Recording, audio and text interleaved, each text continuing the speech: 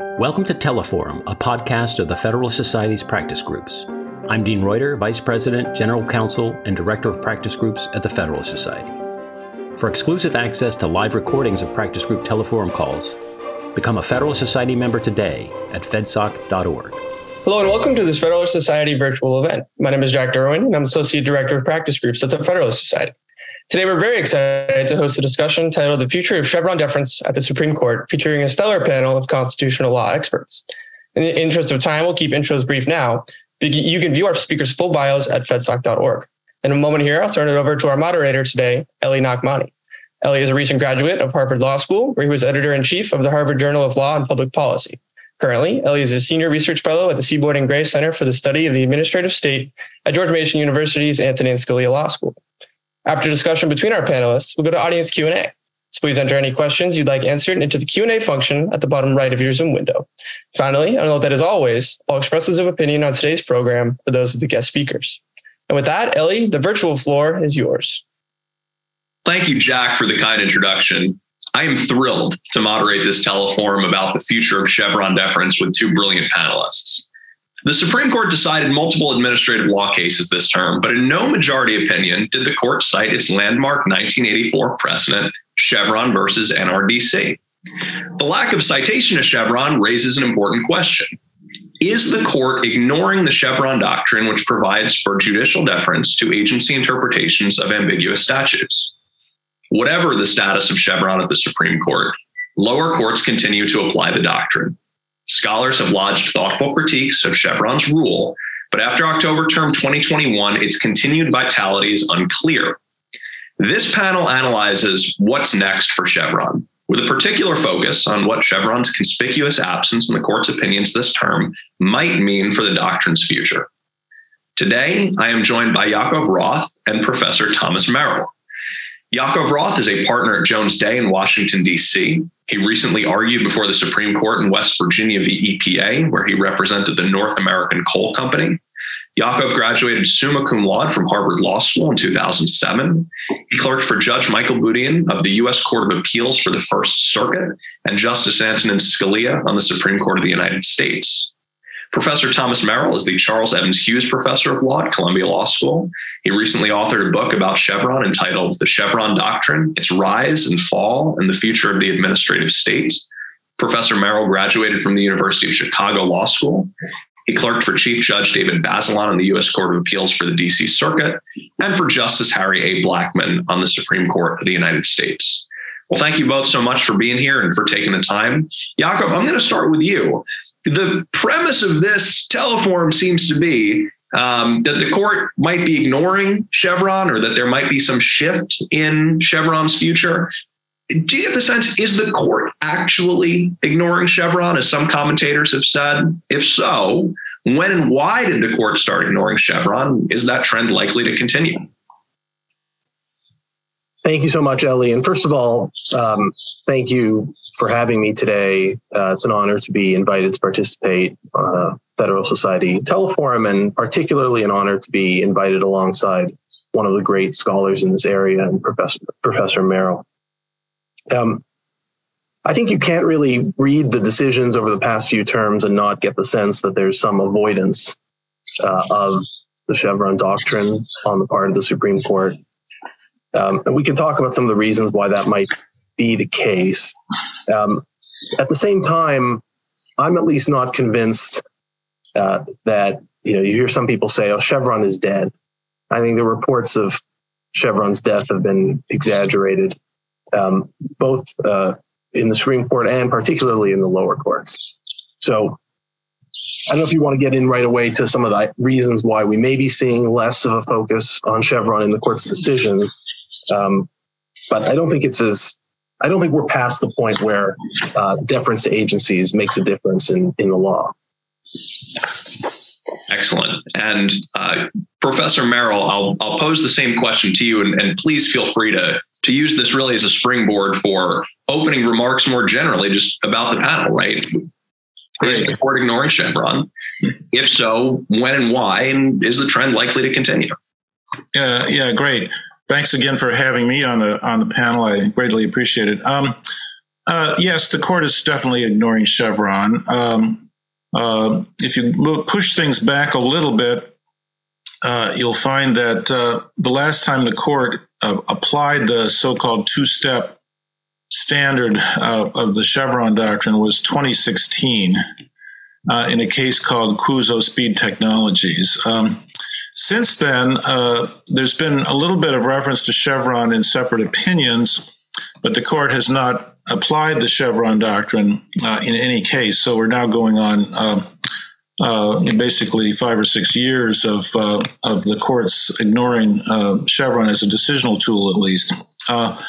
During the beginning of this period, from 2016 to the next couple of years, some justices made remarks about this. My favorite is from Justice Samuel Alito, at one time a staunch supporter of the Chevron doctrine, who remarked in 2018 in a separate opinion, the court, for whatever reasons, is simply ignoring Chevron, which he characterized as an important, frequently invoked, once celebrated, and now increasingly maligned precedent.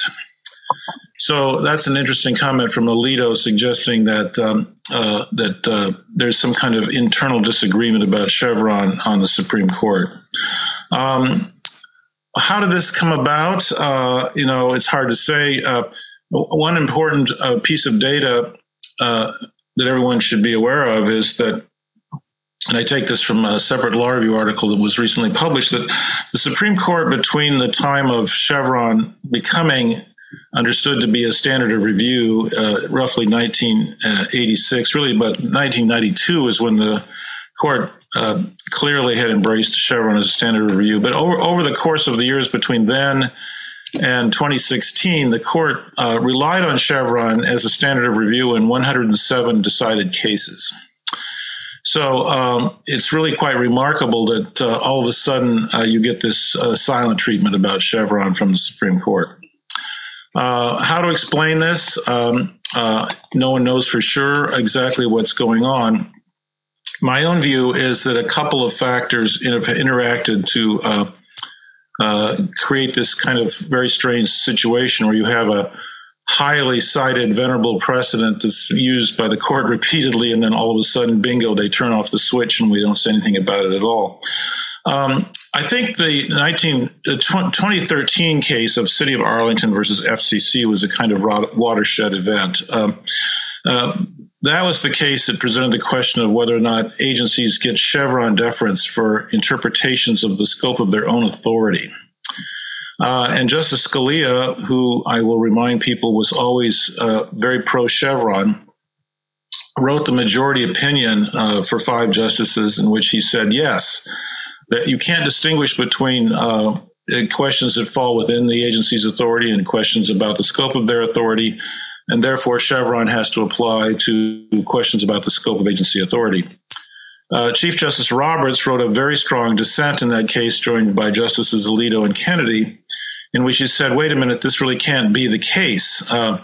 Under separation of powers principles, agencies have no authority to act or to interpret anything unless Congress has delegated authority to them to do so. And to say that we're now going to defer to agencies' interpretations of their own authority is basically to undermine a key proposition of separation of powers. So Roberts was quite unhappy with the City of Arlington decision. And I think that decision was also a watershed because it sort of reflected a serious split within the group of conservative justices and I suppose also conservative leading commentators about administrative law or constitutional law more generally. So I don't think it's an accident that shortly after City of Arlington was decided, the Chief Justice in the King versus Burwell case, which involved an issue under the Affordable Care Act, said that, well, yes, the statute's ambiguous, but he declined to apply the Chevron doctrine on the grounds that this was a major question of political and economic significance, and it was implausible that Congress would have delegated authority to the agency to resolve the question. So he proceeded to resolve it for himself and the majority of the court. So there was a split in the conservative movement within the court, I think, about possible limits on Chevron. I also think that conservative commentators, including my colleague Philip Hamburger at Columbia, began to raise serious questions about the constitutionality of the Chevron doctrine. And it was no accident that during the Trump administration, the House of Representatives, at least during the first 2 years, the House was controlled by the Republicans, passed bills that would have overruled the Chevron doctrine, and that President Trump's first two appointments to the Supreme Court, Justices Gorsuch and Kavanaugh, had a number of remarkable characteristics, but among them was that they had both written publicly, either in opinions or law review articles, highly critical of the Chevron doctrine. So I think that the conservatives turned against Chevron shortly after City of Arlington and into the Trump administration. Another factor was that the justices themselves, I think, became quite wary about Chevron because I think the liberal justices suddenly decided that they liked Chevron. They liked the administrative state better than the conservatives do. And Chevron was a pillar of deference to administrative agencies.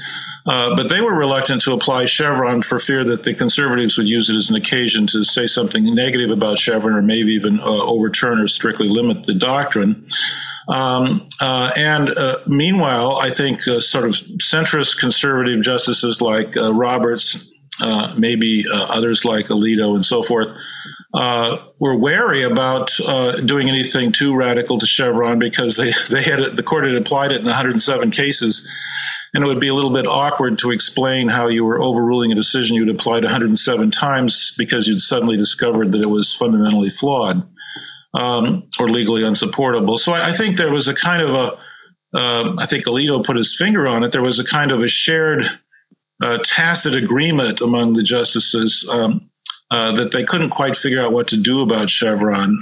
So it was best to do nothing with regard to Chevron. So if you look at the cases from recent years, including this last term, you can find a number of cases.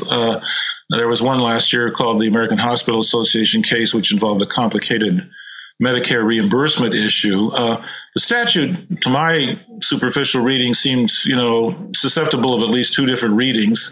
It's the kind of case that you would have historically expected the court to apply Chevron to decide, but instead there was no mention of Chevron. And the unanimous opinion, I think, was by Kavanaugh, simply interpreted the statute de novo without paying any attention whatsoever to the agency's view. But you can find similar opinions from liberal justices as well in the last few years. When they get opinion writing assignments, they tended to use independent judgment, de novo review, rather than invoking Chevron. And again, my suspicion is that this is not because they think deference should never be. We shouldn't have no deference doctrine whatsoever, but they just simply can't figure out what to do about Chevron. So we have a very interesting state of affairs here, and it's unpredictable what's going to happen going forward. Fantastic. Now, Yaakov, Professor Merrill says there are some internal disagreements on the court about Chevron now and what to do with it. Do you agree with that assessment? And what do you think might be the reason or reasons that's going on? Yeah, thanks. I do agree. I mean, I think that you need to sort of keep in mind that when the court is deciding a case, the justices are often trying to find the approach to the decision or to the resolution of the case that can generate the broadest consensus or agreement among the group. And my sense, at least, is that if you go back a decade or two, Chevron actually allowed them to do that because you had sort of a potentially wider range of views about statutory interpretation, for example. But you also had justices who were willing to say, well, if I were doing this on a blank slate, I probably would read it this way. But I can see the arguments on the other side. So, if we're going to rule based on Chevron, that's enough on that sort of deferential standard of review that Professor Merrill mentioned. And then by the same token, you had justices who would say, well, maybe I would read it actually exactly the other way if I were doing it myself independently.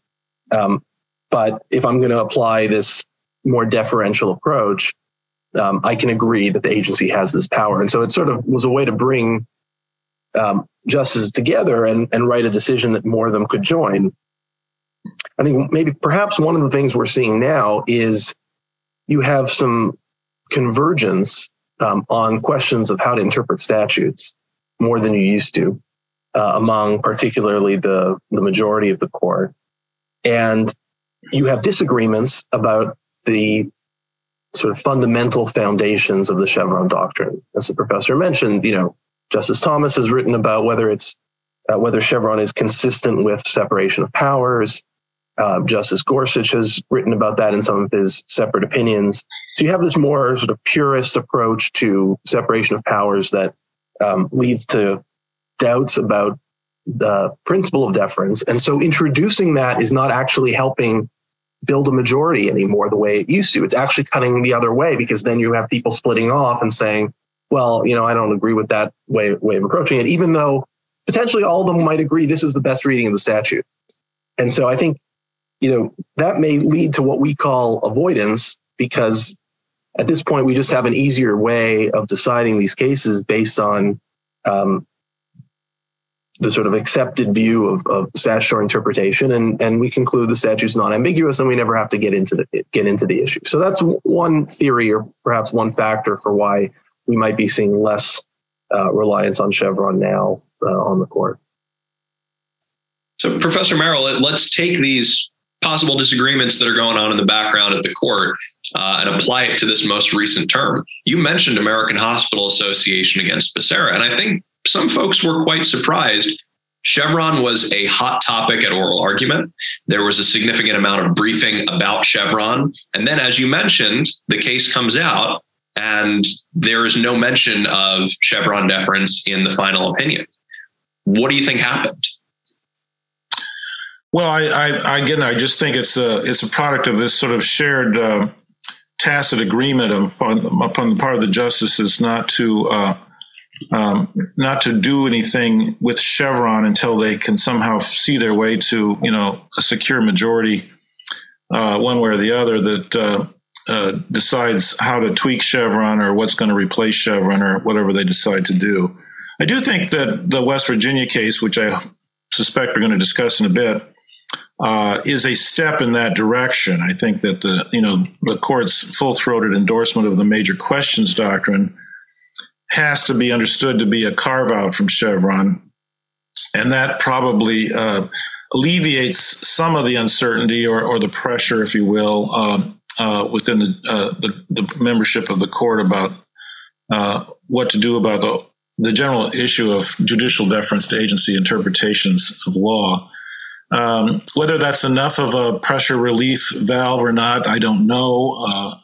I think lower courts are going to be totally mystified. There was no mention of Chevron in the West Virginia case, at least in the majority and concurring opinions. Kagan, in her dissent, made a very passing reference to it, but not to suggest it should have been applied. So I think the lower courts, if I were a lower court judge, I'd scratch my head and say, well, major questions are going to be decided by the courts. Whatever that means, whatever a major question means. Minor questions are going to be covered by Chevron. So I'll proceed that way until I get some further clarification from the Supreme Court about what to do. I do think that, I don't know that Chevron was a sort of consensus building doctrine on the court. Yes, I think you could find a long string of cases in which the justices applied Chevron to resolve a statutory interpretation question. But, they've certainly proven that they have other ways of deciding these cases using, standard tools of statutory interpretation without making any reference to Chevron. And there was, I think another aspect of what's going on here, which is kind of funny, is that I think the Chevron doctrine, as I sort of explain in my book, really started in the lower courts. It started in the D.C. Circuit. It was not, the Supreme Court itself never intended the Chevron decision to be a new standard of review until the lower courts suddenly decided it was a standard of review. But I think the Chevron is very popular among lower court judges. because it's easy. It's step one, step two. You don't have to delve into legislative history. You don't have to get involved in other types of complicated ruminations about things. And so for lower court judges, which are much busier than Supreme Court justices, lower court judges have these very large caseloads. In particular, if you're on a court like the D.C. Circuit, which gets these god-awful complicated administrative law cases, with statutes that are hundreds of pages long and the issues are very complicated and so forth.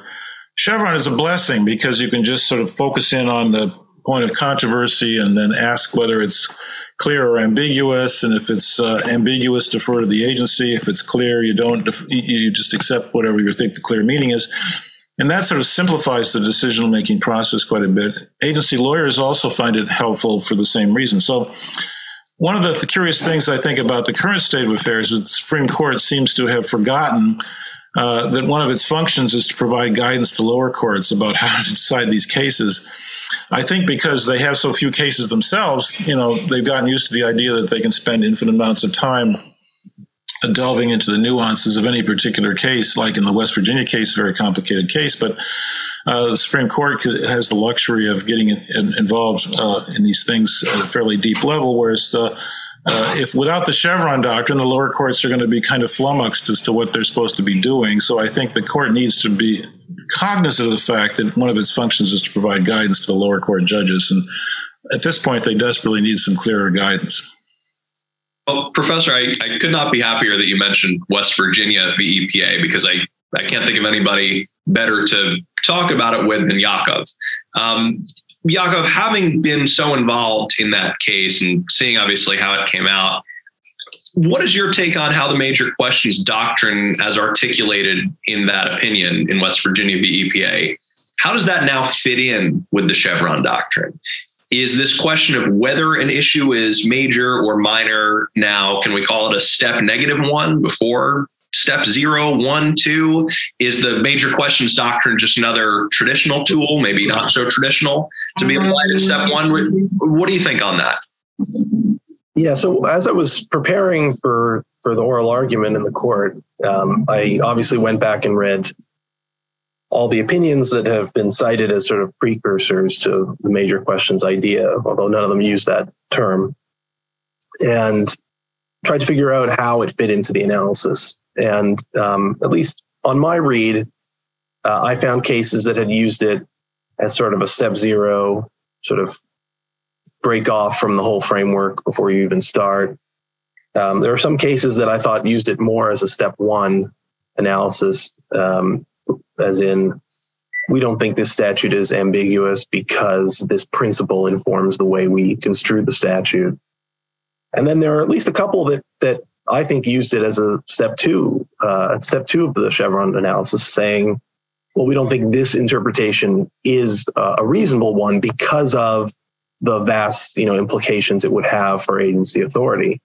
So I was sort of thinking about, well, what if I get asked, where does this fit in?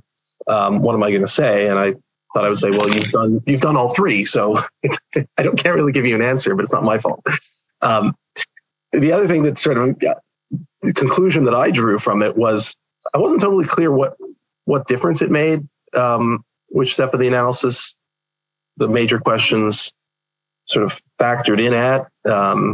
Maybe the professor has an idea on some practical implications, but I couldn't determine that it actually made much of a difference where in the analysis it was used. So, I think you can think of it as just a separate framework, right? We have Chevron, but Chevron doesn't apply when the question at issue falls into this category. That's probably the easiest way of thinking about it, but there are other ways, and I'm not sure it makes a whole lot of difference ultimately, which it is.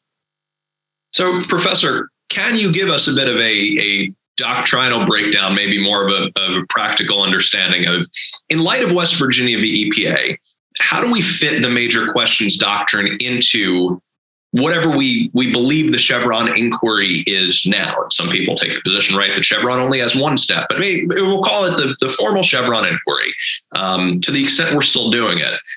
What does the major questions doctrine, as articulated in West Virginia EPA, mean for Chevron going forward? Another good question. I do think it matters how one conceptualizes where the major questions doctrine fits in. Except for King versus Burwell, which I mentioned earlier, the opinion by Chief Justice Roberts involving the Affordable Care Act, where he claimed that an exchange established by a state includes an exchange established by the federal government because the statute was ambiguous, he said. Until that case, the precursors of the major questions doctrine seemed to treat this idea as a kind of an afterthought, maybe, or at least a kind of rhetorical device to cement an analysis either based on the statutory language and structure under Step 1, or in the case of the Utility Air Regulatory Group, an analysis about whether the interpretation was reasonable given the overall structure of the statute at Step 2. Until King versus Burwell was sort of a watershed in the sense that Roberts treated this as a kind of a threshold question without regard to having engaged in statutory interpretation before reaching the question whether this was major or whether one could plausibly say that Congress must have delegated this to an agency or not. West Virginia is, I think the Roberts opinion conceivably could be read in the future as treating major questions as part of the sort of overall statutory construction exercise that courts engage in. Step 1, if you will, or maybe Step 2 or something like that. The Gorsuch concurrence, to me, reads much more like that this is a threshold question that courts will answer more or less in the abstract before getting into statutory interpretation.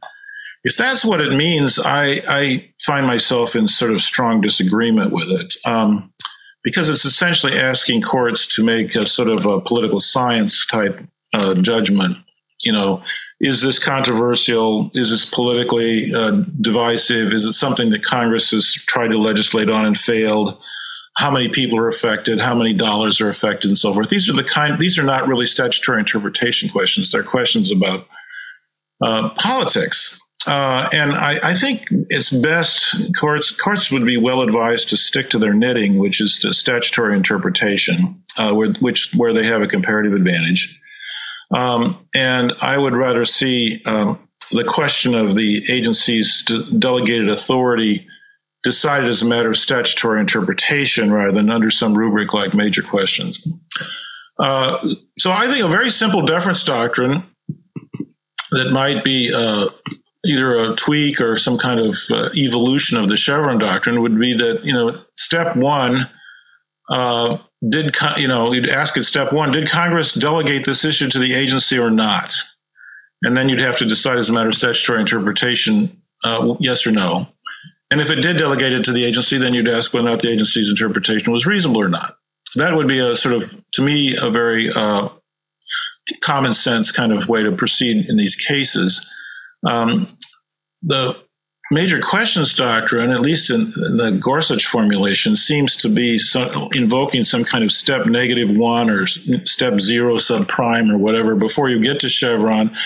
I think lower courts are going to find this very confusing. I think there's going to be a lot of, if they think that what they have to do is ask the abstract question of this as being major or not, with all these different variables floating around, before they get into statutory interpretation, you're going to see conflicts all over the place with different judges in the lower courts deciding it's major, it's not major, blah, blah, blah. So I think in an ideal world, the court should have strove, whatever the verb is, for more simplicity rather than more complications. The problem, I think, is the city of Arlington case again. Justice Roberts does not like to lose, so he was very much anxious to sort of vindicate his position as in dissent in the city of Arlington. But he also doesn't like overruling Supreme Court cases, as we saw in his Dobbs concurrence and so forth. So I think Justice Roberts likes the major questions doctrine as kind of a workaround to get back at least 1/3 of the way to what he was arguing for in the city of Arlington. But the workaround increases the complexity of the doctrine, at least potentially quite a bit, and therefore I think was not a smart. I think it would have been much better for the court just to overrule City of Arlington and say, look, the question here is whether EPA has authority under Section 111D of the Clean Air Act to dictate to states how to regulate existing sources of pollution, and the answer is no, they don't have that authority, period, full stop. So I think we have a good idea now of what is or at least is not going on at the Supreme Court. But as Professor Merrill mentioned, you have, of course, the lower courts are looking at what's going on at the Supreme Court with respect to Chevron. And there may be some questions now as these cases are getting litigated. Yaakov, as somebody who litigates these agency statutory interpretation questions, in light of the Supreme Court's last term and in light of what we saw, or maybe more importantly, what we didn't see, how do you think this trend is going to affect the lower courts? How is this going to affect how litigants approach agency statutory interpretation cases in the lower courts, notwithstanding whatever the Supreme Court is eventually going to do with respect to Chevron? Yeah, I mean, I think at least in the short term, there's probably going to be sort of bifurcation in the way courts handle this, as between the courts that are courts and judges, I guess, who are more closely following these trends at the Supreme Court and those who are not. So I think you are still going to have many, perhaps probably most lower courts stick to the Chevron framework because that's what they know, right? That's what's it's still the law. Put aside the sort of extraordinary high profile cases like West Virginia, it's still supposed to be the framework that they follow. And as Professor Merrill pointed out, it does make their job easier, which is why I think we're never going to really see it go away entirely. There are a lot of questions that courts don't really want to have to answer in the first instance and realize they're probably not well situated to answer in the first instance. So I think we will continue to see lower courts rely on Chevron in those cases. At the same time, I would not be surprised to see a shift in the DC Circuit in the degree to which they rest on Chevron in reaching their decisions. We would need empirical analysis to see whether that happens or not. But I think those judges, because they are doing administrative law so often, and because many of them are paying pretty close attention to what the Supreme Court is doing, I think we're likely to see a sort of similar trend, not getting rid of it. They'll still cite it, but I think where there are cases that can be resolved without it, I think we'll probably see more of that in the DC Circuit. One anecdote, I was speaking to a friend the other day who had an argument in the DC Circuit and told me the briefs were full of Chevron. I mean, the briefs were very, very Chevron heavy, and they had an oral argument and there was not one question asked about Chevron. So I think, they get the hint if you're sitting on that court, more than most judges in the country will. Yaakov, if I could just quickly follow up. I mean, we talked about what the lower court judges might do, what litigants challenging agency statutory interpretations will do. Do you think we're going to see a shift from the Office of the Solicitor General, or at least from the government in the way that it briefs some of these cases, that it might rely on Chevron less or just not cite it at all when trying to defend an interpretation? Yeah, I mean, the litigants and the judges, that we all take our cues from the same place. So, you mentioned the American Hospital Association case from the Supreme Court last term. I went back and looked at the briefs, and Chevron was basically kind of the last 2 pages of both briefs as a tack on, as I read it, on both sides. So it may be true that it's a case where, a decade or more ago, we would have thought this is a really classic case for Chevron, but the briefs didn't treat it that way. The briefs really treated it as secondary afterthought material. That's because they're seeing the way the court has been handling these cases in recent years. And so it's not going to be your lead point. Professor, I'll give you an opportunity as well on the lower courts. Do you foresee any changes going forward, or have you seen any changes as yet, given the way that the Supreme Court has approached Chevron with what the lower courts are doing with these agency cases? Right. I can't pretend to have comprehensively surveyed lower courts in the last few years. I do think a number of things are going on here. First of all, sophisticated Supreme Court litigants, the SG's office, for example, are very aware of what goes on in the Supreme Court. They take their cues from the court's behavior. So they will react to this term by downplaying the use of Chevron even more than they have already. I did take a little bit of a look at the SG's behavior during the Trump years. The Trump administration, at least the general counsel's office of the Trump White House, was obviously against Chevron in some general sense, as evidenced by the judicial nominees that they made. But interestingly enough, the Trump SG did not completely stop citing Chevron. It may have just been an accident of, which part of the SG's office or the Justice Department the case came out of. But there was clearly a reluctance to heavily rely on Chevron deference overall during the Trump years. And my guess is that going forward, the SG will also continue to be cautious, maybe even more cautious about relying on Chevron because they don't think the Supreme Court wants to hear about Chevron. On the lower courts, I think you have to distinguish between the D.C. Circuit and a lot of other circuits. The D.C. Circuit was packed by the Obama administration with liberal judges, so that there's now a majority of left-wing judges on the D.C. Circuit, like the panel that decided West Virginia before it came up to the Supreme Court. And I think they're very politically astute, or at least politically aware. And those judges will probably feather back on Chevron quite a bit because they're not certain what the Supreme Court would do if they relied heavily on the Chevron doctrine in a big case. So you'll probably see a continued turning away from Chevron in a politically sophisticated court like the D.C. Circuit. Now, what happens in the Sixth Circuit and the Eighth Circuit and all that is another question. I think the judges are not reading the Washington Post every day, and they probably still think Chevron is the law of the land, or at least is good law. And you may get some more Chevron opinions out of those circuits than you would out of the D.C. Circuit. Eventually the Supreme Court is going to have to clear all this mess up. And what vehicle they will choose to do that in, I have no idea. Or how they will do it in bits and pieces or do it all at once. Again, it's very much up for grabs. But I think the picture will be mixed. And I'd be rather surprised if the left wing or Obama-appointed judges on the D.C. Circuit plunge ahead with Chevron, given the signals that the Supreme Court might be looking for a case to shoot it down. Professor, I'll stick with you actually to give you the first crack at this one. So we've talked about the practical implications. Let's zoom out a little bit. Let's think about administrative law in general.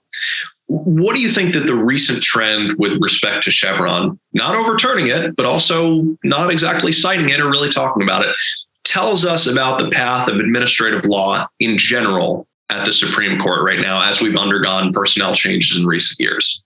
Right. Well, I think the Supreme Court is definitely skeptical about aspects of the administrative state. I think you've seen some tightening of the unitary executive principle in terms of the appointments and removal powers of people that serve on administrative agencies or in sub-agencies and so forth.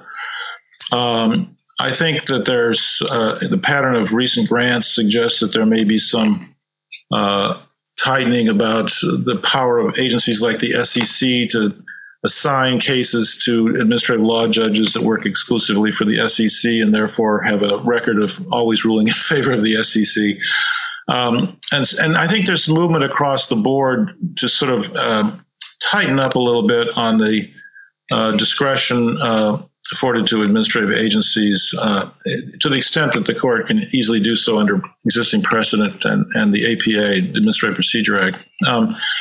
I don't think the court is going to rule that the administrative state is unconstitutional and that we should go back to the simple three-part government structure that we had in 1789. The court may be willing to take some bold moves on some fronts, like the abortion right, but I don't think they're prepared to overturn everything that the federal government does as being beyond the powers of what the Constitution authorizes.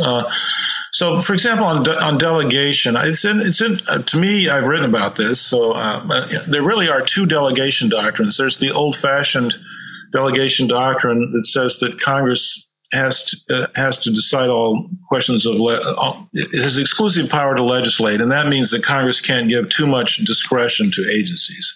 There has to be an intelligible principle, or maybe there has to be it has to be filling in the details as opposed to making basic policy choices, as Gorsuch would have it.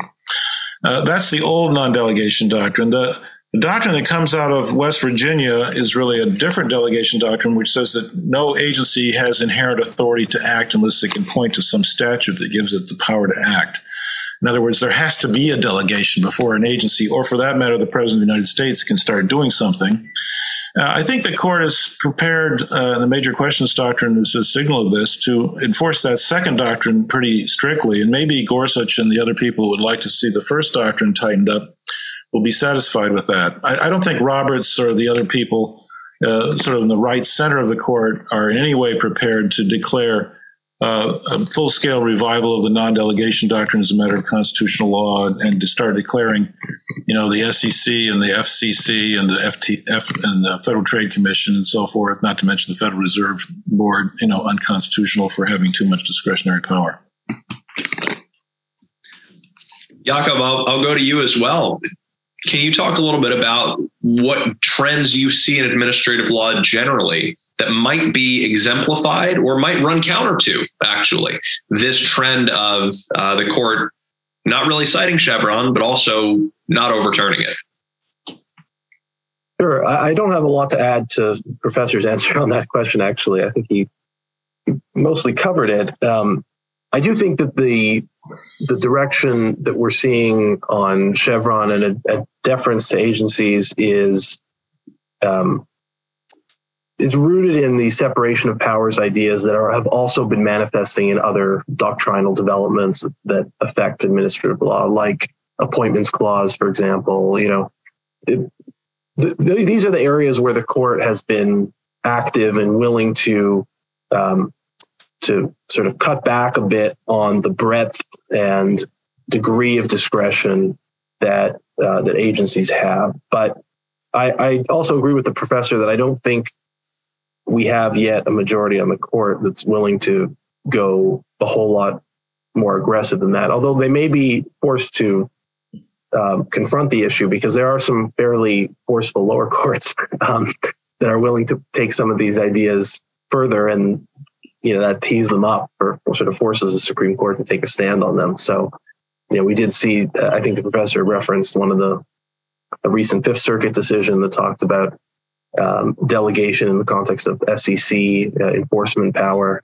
And I know there's some other pending cases that have been being litigated that push on the boundaries of some of these doctrines, building off of some of the concurrences or just dissents that some members of the court have written, but that haven't yet found a full majority on the court. So I think we're going to have a few more of these interesting cases over the next number of terms.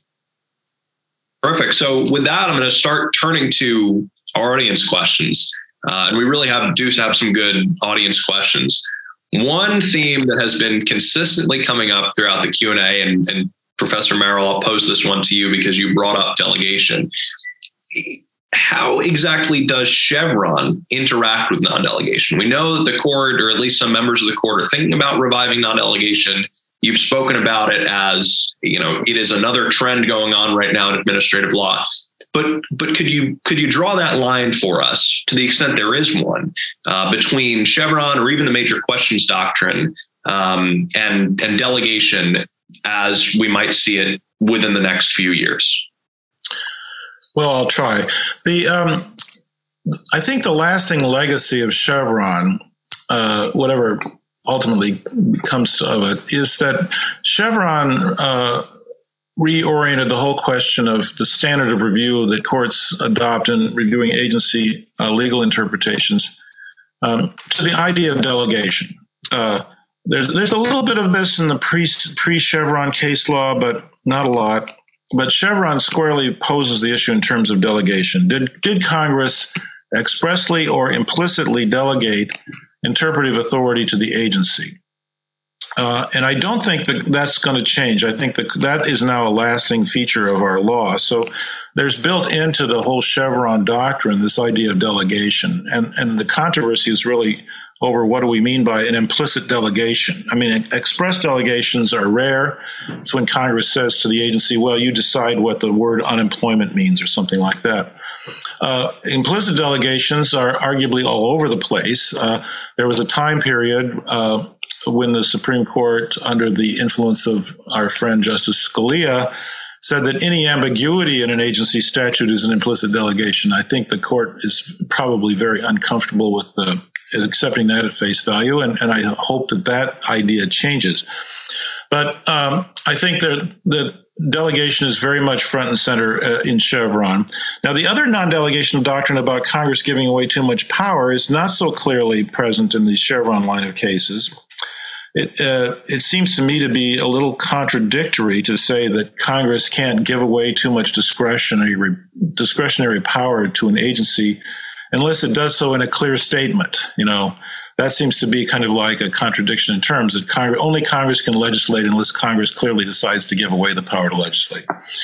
So I think this clear statement rule that comes out of West Virginia and builds in a way on Chevron, or is clearly kind of a carve out from Chevron, also resonates with the Chevron emphasis on delegation. So I think the whole question of did Congress give the agency the power to do this is very much going to be a central aspect of the law going forward. And my own position is that the courts in every case have to decide independently, reading the statute, whether Congress in fact did delegate authority to the agency over this particular issue that's before the court.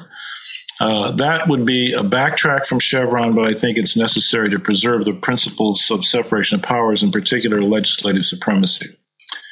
If I could offer another slide editorial, it seems to me that conservatives should support the idea that Congress has exclusive power to tell agencies what they can and can't do and what the limits of their power is, because Congress is by far the most representative body of the government that we have. It sort of reflects a diversity of perspectives across the country. There are all sorts of little veto gates or whatever you want to call them that prevent Congress from legislating too much or in too extreme fashion. The other big idea that conservatives pushed over the years was the unitary executive idea. I think part of the motivation for that was that the agencies are all captured by the left, and therefore we need a strong executive to rein in the agencies. The problem with that theory is that if the Democrats win the presidency, the unitary executive theory empowers the White House to enlist the agencies as rubber stamps for whatever the White House wants to do. And we've seen this all over the place, first in the Obama administration, but more recently with the Biden administration, that the unitary executive is a double-edged sword.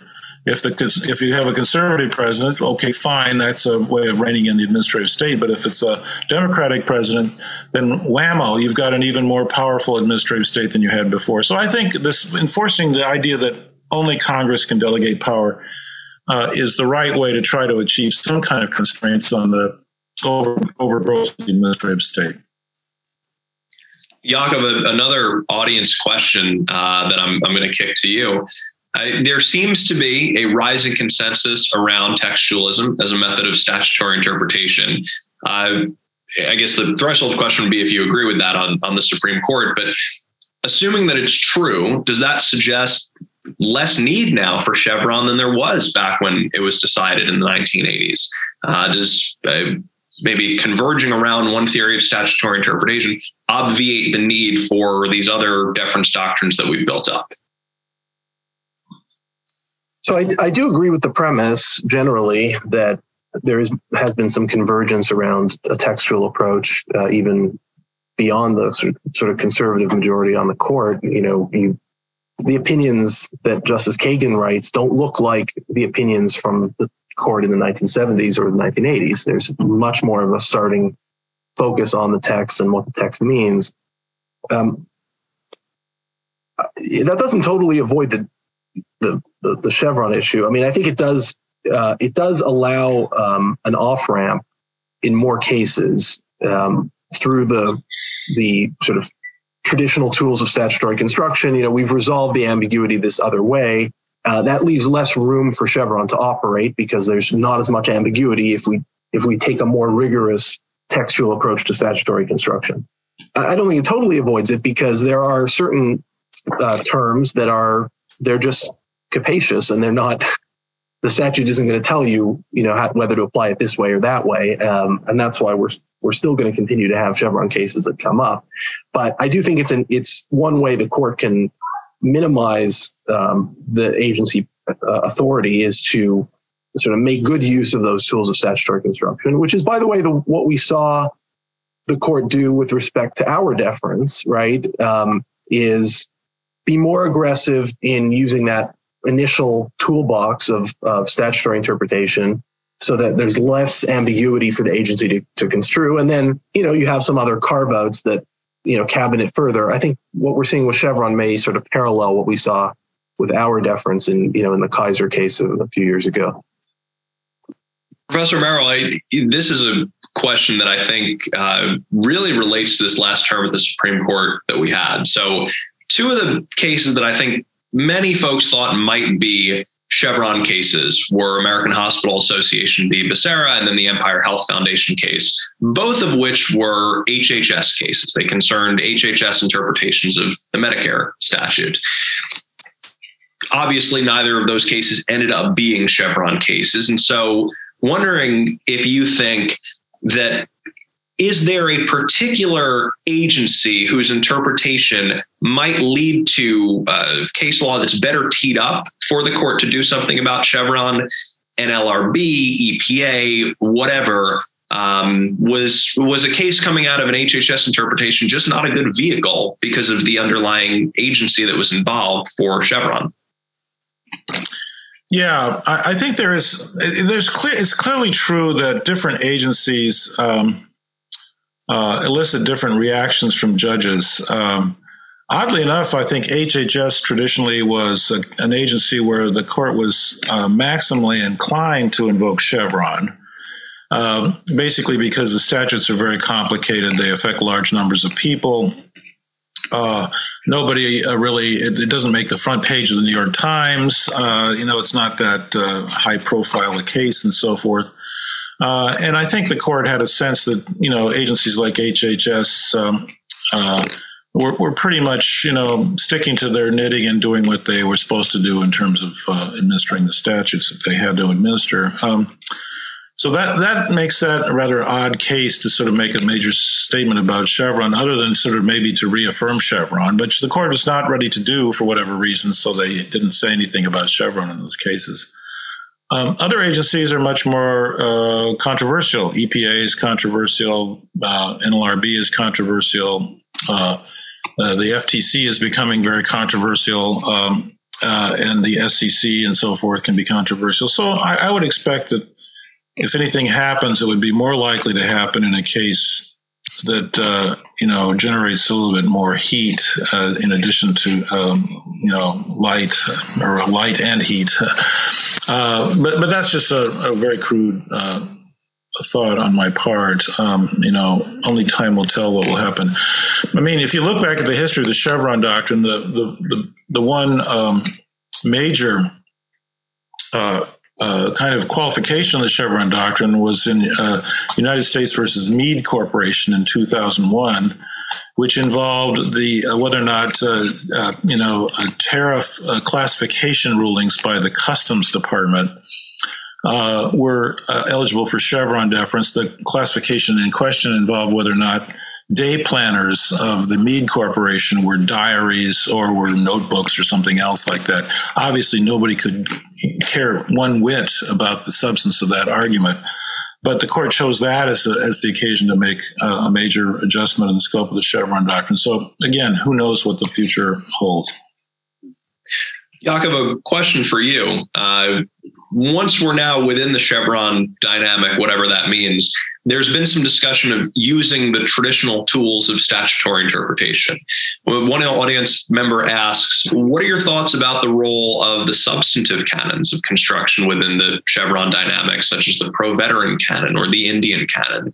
And going forward, do we see those as potentially retaining their vitality, and what role do they play when we're doing Chevron? Yeah, there were some really interesting colloquies this past term at the court between and among some of the justices touching on that issue. Justice Kagan at one of the oral arguments started sort of almost musing aloud about whether we should just get rid of all the substantive canons because they just sort of distort the way we look at statutes. And then I think somebody wrote a concurrence sort of that addressed this specifically, although I can't remember right now what case it was or who it was. So people are thinking about this. And that is, I mean, those canons are part of the toolbox that I referenced earlier, the so-called traditional tools of statutory construction. I don't think that means that all of them are valid. I think you've got to go one by one and sort of figure out, where did this come from? Is there some principled basis for it? Often it's a constitutional basis, right? I mean, I always think of the rule of lenity as a due process informed, substantive canon. And then there are others that just sort of seem to have appeared, mysteriously in a case and then cited, by everybody as if it's a good rule when it really doesn't have a solid basis. But I think we are going to be hearing more about those canons because they take on more importance when we're spending more time at step one, which is what we seem to be doing. Excellent.